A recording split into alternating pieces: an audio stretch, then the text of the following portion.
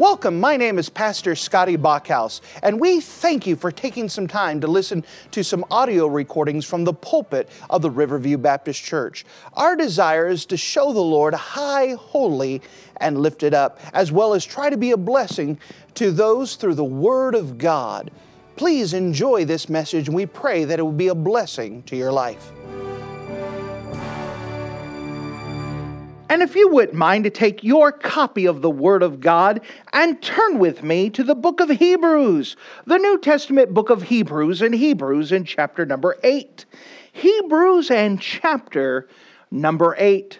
Now, we've been going through the book of Hebrews where we understand that the book of Hebrews is a New Testament commentary on the Old Testament through the light of Jesus Christ. And it shows all throughout the Old Testament that Jesus Christ is better. And we're thankful to the Lord for it, that Jesus Christ is better. And we learn so much about the person and the character and the office and the duties of the Lord Jesus Christ.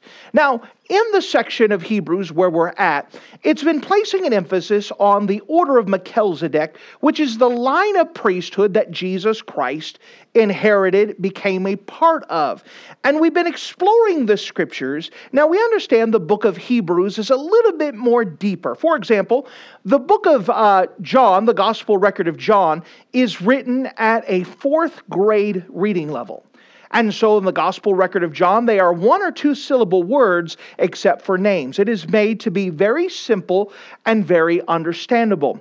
But as we go through the book of Hebrews, because it's giving a lot of Old Testament commentary and making a lot of references, and because of this, they're going to be bigger terms, and so it's a little bit harder to understand. It's written past a 4th grade reading level. And so there's a lot of things to discern and to go through, and because of that, it takes some time to make sure that there's a good understanding. But when we go through there and we start seeing as these pieces get put together, it becomes a wonderful study on the Lord Jesus Christ.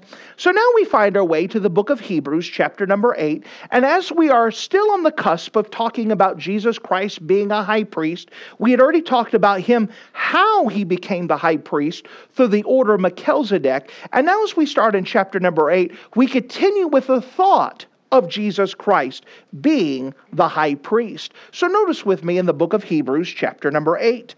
The book of Hebrews, chapter number 8, notice with me in verse number 1. The book of Hebrews, chapter 8, and verse number 1. Now of the things which we have spoken, this is the sum.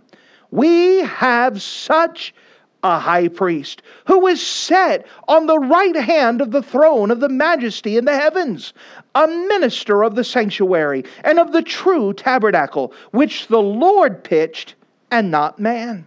For every high priest is ordained to offer gifts and sacrifices. Wherefore it is of necessity that this man have somewhat also to offer. For if he were on earth, he should not be a priest, seeing that there are priests that offer gifts according to the law, who serve unto the example and shadow of heavenly things, as Moses was admonished of God when he was about to make the tabernacle. For, see, saith he, that thou maketh all things according to the pattern showed to thee in the mount. And if you have a habit of marking things in your Bible, would you see an expression that we find in the book of Hebrews, chapter number 8? Hebrews chapter 8, and notice with me verse 1. Such a high priest. Such a high priest. And I'm thankful that when we talk about the Lord Jesus Christ, he is such a high priest. Let's go to the Lord together. Dear Heavenly Father, thank you again as we have the great privilege of looking to you, learning more about Jesus Christ, and that we can learn more about the specific office of him being the high priest and what that means to us. Again, we thank you again for you and how you love us. And I'm asking that once again you would open up this passage and help it to be understandable, help us to be able to discern from it, help us to learn more about you, and that we could just glean from your word. Again, I don't have the ability of myself, So the best I know how, once again, I surrender myself to you. Fill me with your precious Spirit, that you would give me wisdom beyond myself to be able to get across this passage and point to the Lord Jesus Christ. In your name we pray. Amen. Now the Bible records that there are 3 offices that the Lord Jesus Christ has. They are prophet, priest, and king. These are the 3 offices that Jesus Christ holds: prophet, priest, and king. Now, the Bible, at certain sections of the Bible, will place an emphasis on one of these offices. Whether Jesus Christ the prophet, the word prophet will carry the idea of preacher, and it has 2 parts: forthtelling and foretelling. And Jesus Christ was both. He predicted things that would happen in the future, for example, Matthew 24, but he was also forthtelling, meaning he just declared what the Bible said. He would take the text, read the text, explain the text, and apply the text. And you could see that as he would open up different scriptures, and he would explain the scriptures to his audience. We also know another one of his offices is that he is king, and that he is King of Kings and Lord of Lords. He is what the Old Testament name of God, the Most High God, and that we know one day he is going to rule and reign on this earth for 1,000 years. And there are many passages that places emphasis on him being king.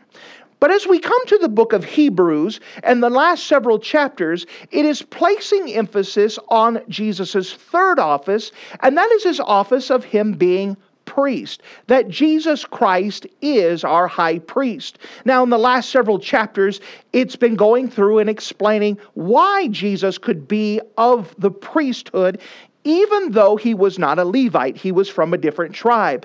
And the Bible takes time to answer the objections from those Hebrew scholars who would know of such things. And it shows that Jesus Christ was legally as God had designed. It wasn't a backup plan. It wasn't something to backstop why Jesus is, but it was something in place the whole time.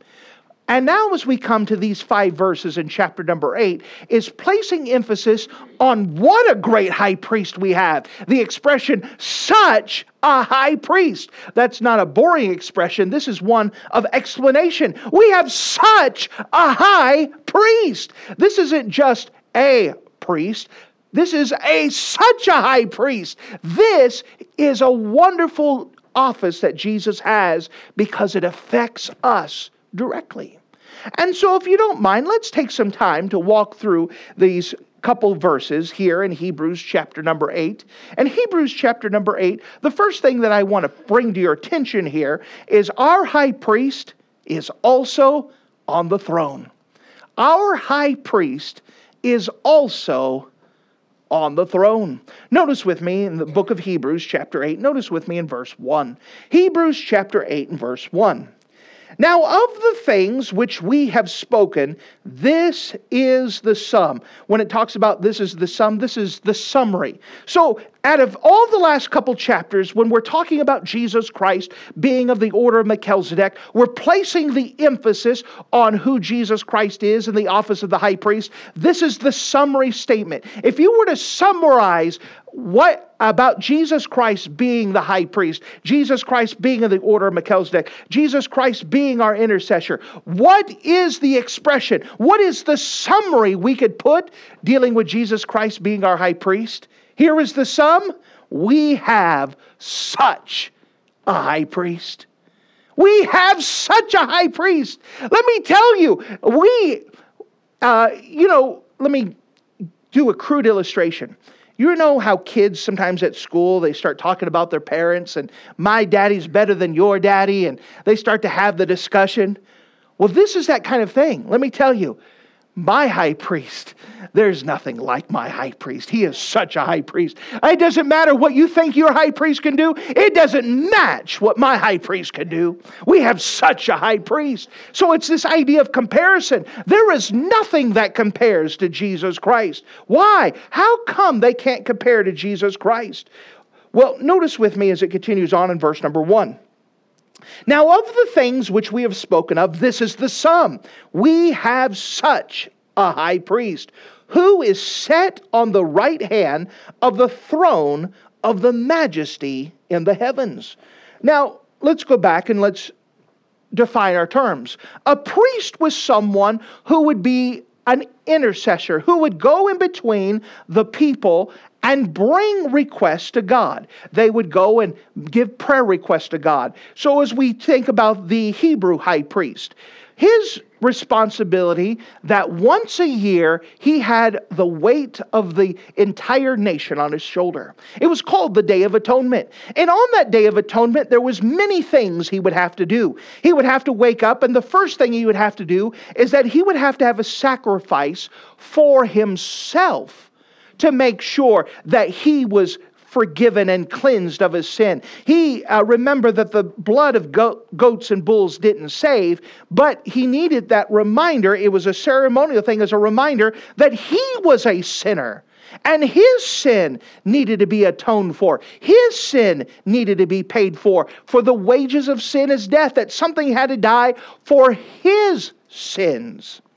Then after he went through the ceremony of taking care of his sins, then there was the sins dealing with the rest of the world. And so during that Day of Atonement, after he would take care of his sins, he would have to come in and he would have to take 2 bulls. One of them would be for the sacrifices of Israel. The other one later on would be the scapegoat, and they would lay hands on it, and they would send him out in the desert to show that our sins are cast as far as the east is from the west. But then he would take that other bull that had to be killed. He would take the blood of that bull, and he would bring it beyond the veil into the Holy of Holies, and he would sprinkle the Ark of the Covenant with blood. And it was during that time that he would give his prayers, the prayers for the nation, to God. And so this was a fulfilled day. And it was a big day. And it was a day that at this time ceremonially, that the weight of the sins and the burdens and the request of all the nation was on his shoulders. But during that time, the high priest was still a servant. He was serving God. He was representing the people to God, but his position was always to the idea that he was subservient to God. Now, as we think of other religious leaders, the other religious leaders were the same thing. You take a Muhammad. A Muhammad was a prophet of the God Allah. He was the speaker. He was the going forth. But he was the servant of Muhammad.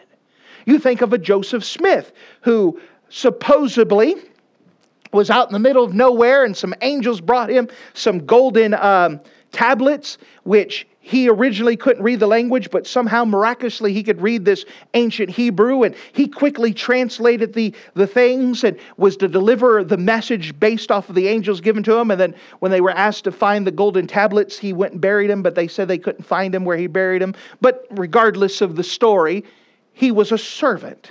That's all he was. You go to any of the others. Buddha did not try to start a religion. He was seeking his own enlightenment because he was a miserable soul. He was a servant. But the one thing that makes our high priest different than the Hebrew high priest, than Muhammad, than all of the other religious figures, is that our high priest not only went into the presence of God, but he stood beside God and sat down beside God as king. There is no other religious leader whose high priest could claim to be God at the same time. There is no other religious leader who could also sit at the right hand of God to rule the world. No wonder the expression is, we have such a high priest. There is no one else. Moses didn't even have that privilege. He wasn't a high priest, but he didn't sit at the right hand of God. He was a servant of God. The first high priest, Aaron, he didn't sit at the right hand of God. He had his own sin problems to deal with, and they were plenty. He was issues himself, but he didn't sit at the right hand of God. He could just barely keep his job. But our high priest of Jesus Christ, he just doesn't go before God as a servant. He approaches the throne room of God, then sits down beside God at the right hand of him.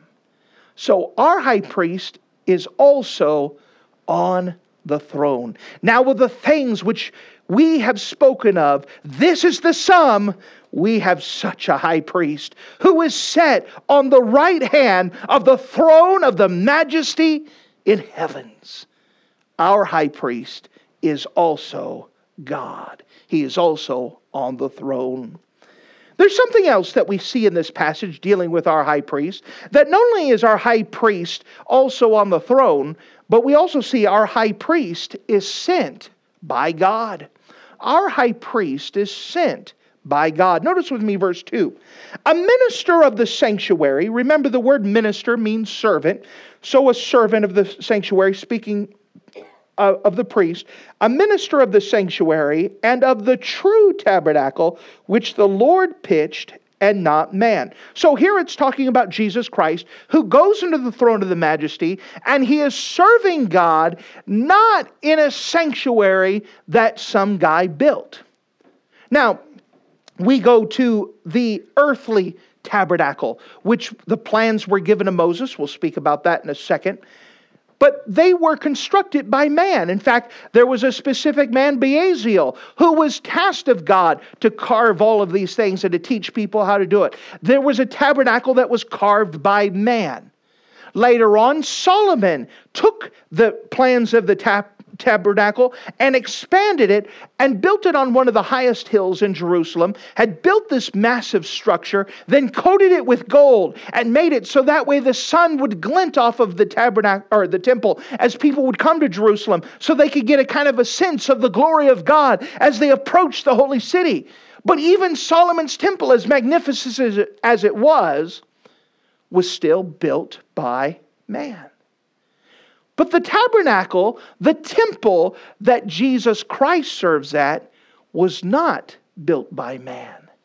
It was built by God. That makes him such a high priest, because what man can say, hey, I'm serving in the place that God built? Jesus Christ is. The rest of us are serving in earthly structures and working on things on earth. But Jesus Christ, such a high priest, he was sent by God. He had this place to serve that was built by God, directly serving God, interacting with God. Now, of course, we understand that Jesus and God are the same person, but it's doing this for the idea that we can understand the human aspects of Jesus Christ, who is also God, and what he is doing for us and how different he is from the human high priest. As we come on, we learn something else about the Lord Jesus Christ as the high priest here. We see that our high priest offered himself. Our high priest offered himself. Notice with me in verse number 3. For every high priest is ordained or chosen, ordered to offer gifts and sacrifices, whereof it is of necessity that this man have somewhat also to offer. So here it's talking about the high priest, and the high priest, or the regular priest, their job was to have sacrifices. Can you imagine Solomon's dedication temple? I have the statistics somewhere, I'm going off memory, but they were at the place to sacrifice all of those animals for the thing. They were killing hundreds of animals an hour. Could you imagine that cycle of how many animals they would be sacrificed? And I'm not going to get into the things of it, but it was a bloody mess. And to hear the animals cry as they would go through, and they would ceremonially kill them, and they would drain the blood, and they would do all this stuff, and they would do the burnt offerings, and all of these things that had to be done. And they would offer the animals. During the regular times, the people, they would come and they would offer turtle doves. They would offer goats. They would offer bulls. They would do different things during different ceremonies. And the priests were to offer these animals. Well, at the same time as Jesus Christ being the priest patterned after this, he had to offer something else too. But instead of offering bulls or turtle doves or goats, he offered himself. He gave himself as a sacrifice. The best sacrifice that could have been made. He gave himself to be offered for the forgiveness of sins for us. Notice as it goes on in verse number 4. For if he were on earth, he should not be a priest, seeing that there were priests that offer gifts according to the law. Again, this is tying the whole thing. That the priest, they had to offer the things according to the law. It's one of the reasons why Jesus wasn't a priest here. Because he offered something that was outside of the law, but it was far better. That was himself. Because Jesus Christ had no sin. Think about this. We explained a little bit about the high priest. That the very first thing that the high priest would have to do on earth, he would have to sacrifice on the Day of Atonement for himself, because he was a sinner. Now, why is this so important? Because God had made sure that anyone who crossed beyond the veil, only one person could cross, and only once a year, and they had to be right with God. And God had made a threat that if a high priest went in there and wasn't right with God, he'd kill him. And so I want you to think about the problem that has. So let's imagine a high priest goes in, he's going to go to the Holy of Holies, and he's not right with God, and he dies. Well, now you got a problem. How are you going to get the body out? Because no one else can go in there after him. So part of the priest's garb is he actually had bells on him. He also had a rope tied to him. And so as he moved, you could hear the bells jingling as he would do his duties. But if the bells stopped and he was no longer moving, they could always try to pull the rope to get him out, just in case he wasn't functioning anymore. Can you imagine if someone was serious about God and understood that how much God hates sin? What a big responsibility that would be to go beyond the veil. It was a dangerous occupation because it was a serious enough. But Jesus Christ, he didn't have to worry about whether he was right with God or not, because he was perfect. He never sinned. And because of that, he was able to offer himself as a perfect sacrifice, the perfect sacrifice for sin. He offered himself up. And now he gets to continue his duties even after he's sacrificed, because he rose again and he's alive forevermore. And he'll never die. He'll never grow old, never get tired. He'll always be able to perform his duties because he offered himself. As we examine, there's one more thing that I want to show you here. And that is, our high priest was pictured by the tabernacle. Our high priest was pictured by the tabernacle. Notice with me in verse number 5. Who serve unto the example and the shadow of heavenly things. So here it's giving us a clear explanation. You know what the tabernacle and the temple were? They were pictures. They were always designed to be a picture. The animal sacrifices were a picture that because of my sin, something had to die. For the wages of sin is death. It was a reminder. That's why they had to come once a year, because they needed that constant reminder. I'm a sinner and I must trust God's promises in order to have salvation. I cannot do it of myself. Something must die in my place. It was a picture. Notice as it goes on. Who serve under the example and the shadow of heavenly things, as Moses was admonished of God when he was about to make the tabernacle. For see, saith he, that thou maketh all things according to the pattern showed unto thee in the mount. Now here it's recording as God had given Moses the plans. By the way, we had covered this in a previous series. This is one of the times that Moses spent 40 days and 40 nights up in the Mount Sinai.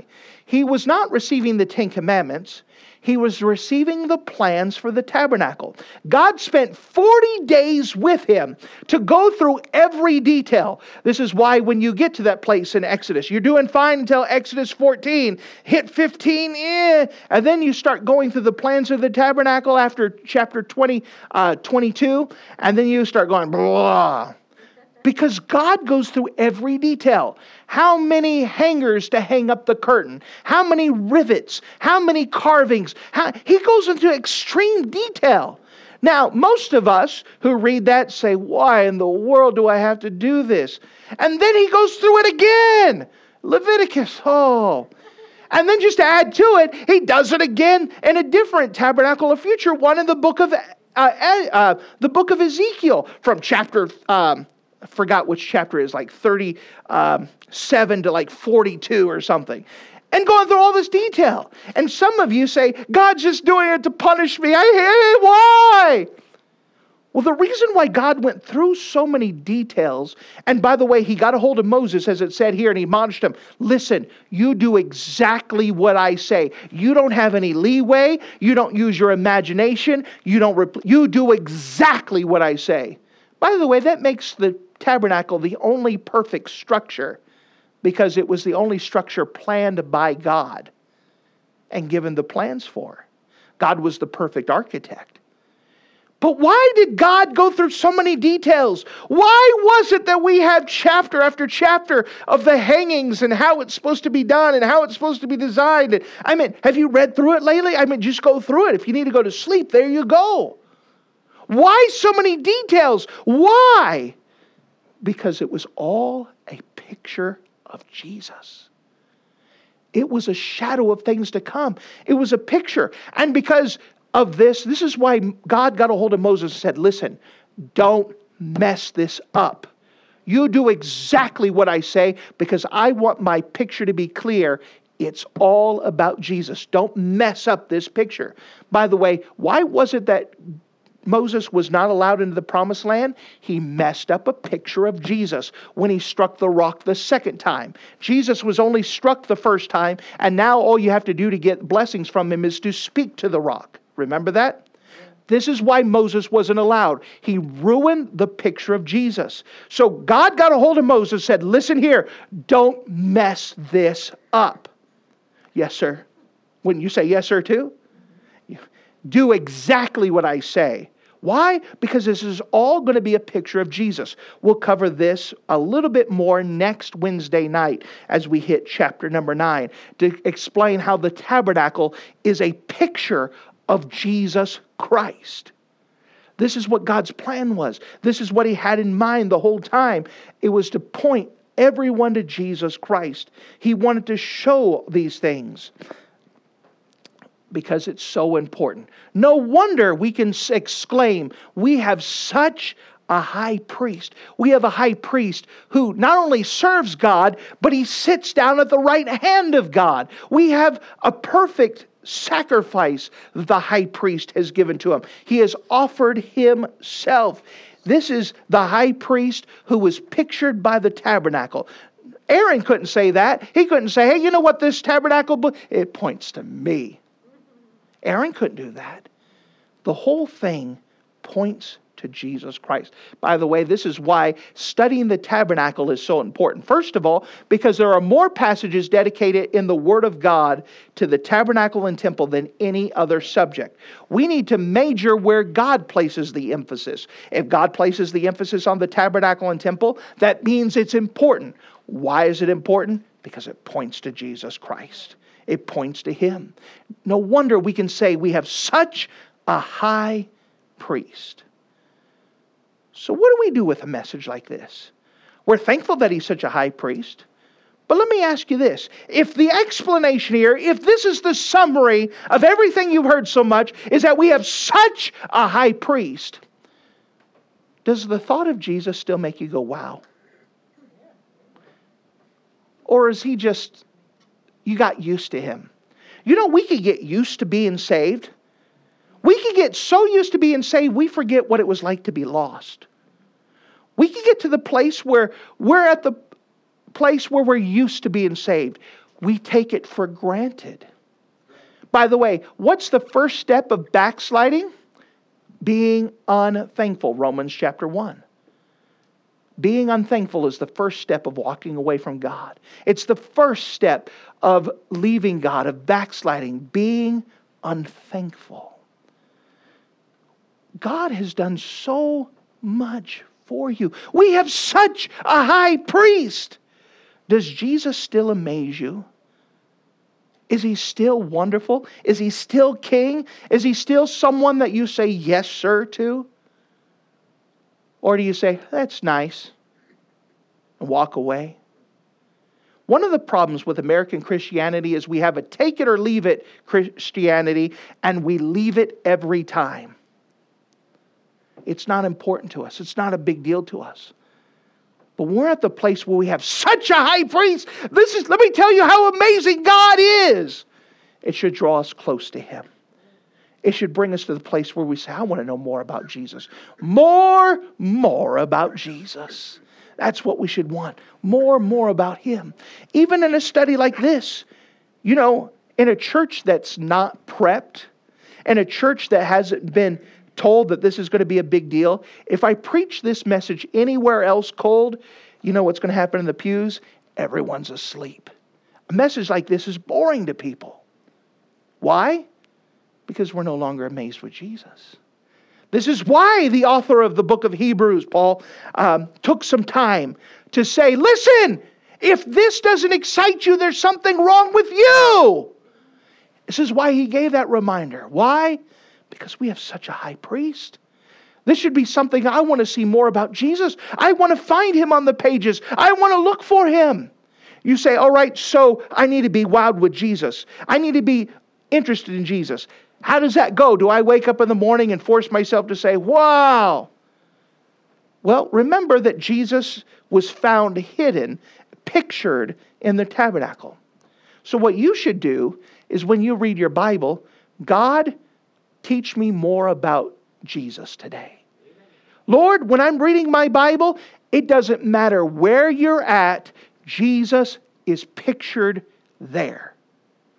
Jesus is shown, whether it's a interaction with God and the people in the Old Testament. You go through the historical books and you go through the histories, we can see God interacting with the people. Whether it's in the prophecies, we can see that God cares His people. He's letting them know what's going to happen in the future. It doesn't matter if it's in the heart issues of man or the wisdom books where God is trying to tell us more about how to live a practical life. It doesn't matter where you're at. If you start your Bible reading with God, show me Jesus, He will. Because He's on every page. Show me more about Jesus. Show me who He is.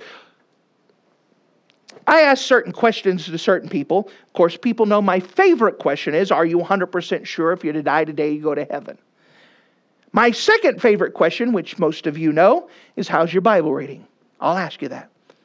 But when I get around preachers, here's the question I ask you.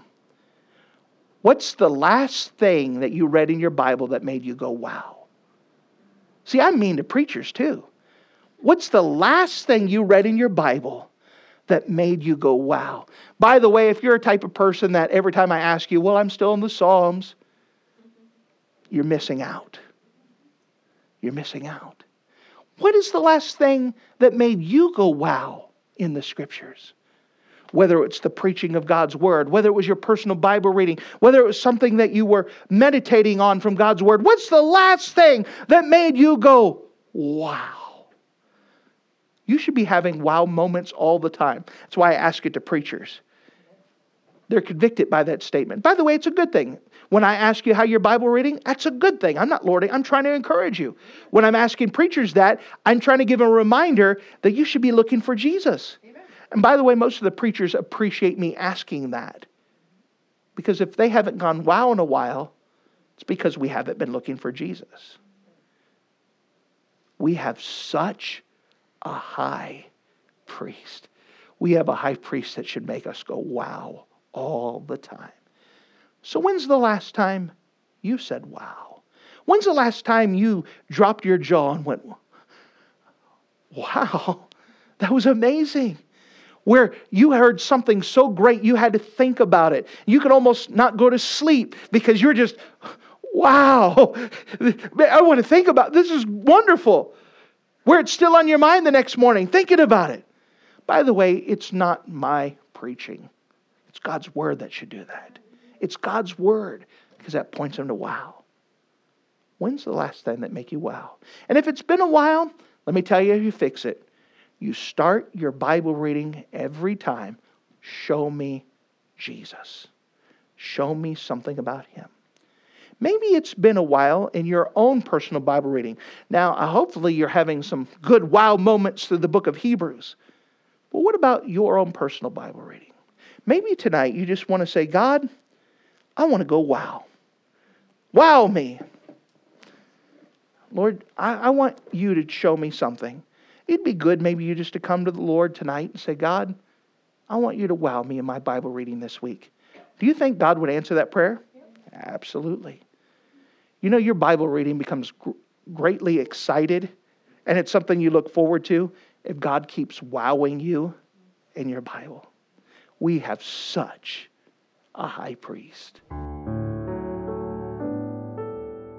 Thank you for listening to this audio message. This is Pastor Scotty Bachhaus, and I encourage you to take this information that you just received and make a specific decision to follow after the Lord. If you don't know Jesus Christ as your Savior, let me beg you to take the time to receive Jesus Christ for the forgiveness of your sins. If you are saved, I encourage you to make a decision in your life to help you get closer with the Lord. If there's anything specific we can do to be a blessing or to pray for you, we encourage you. Look us up on the internet at riverviewbc.com. Once again, that's riverviewbc.com. Or if you would prefer to call us, you could give us a call at area code 920-530-6308. Once again, that number is 920-530-6308. If there's anything we can do to be a blessing or an encouragement to you, please let us know. We would love to make ourselves available. Thank you.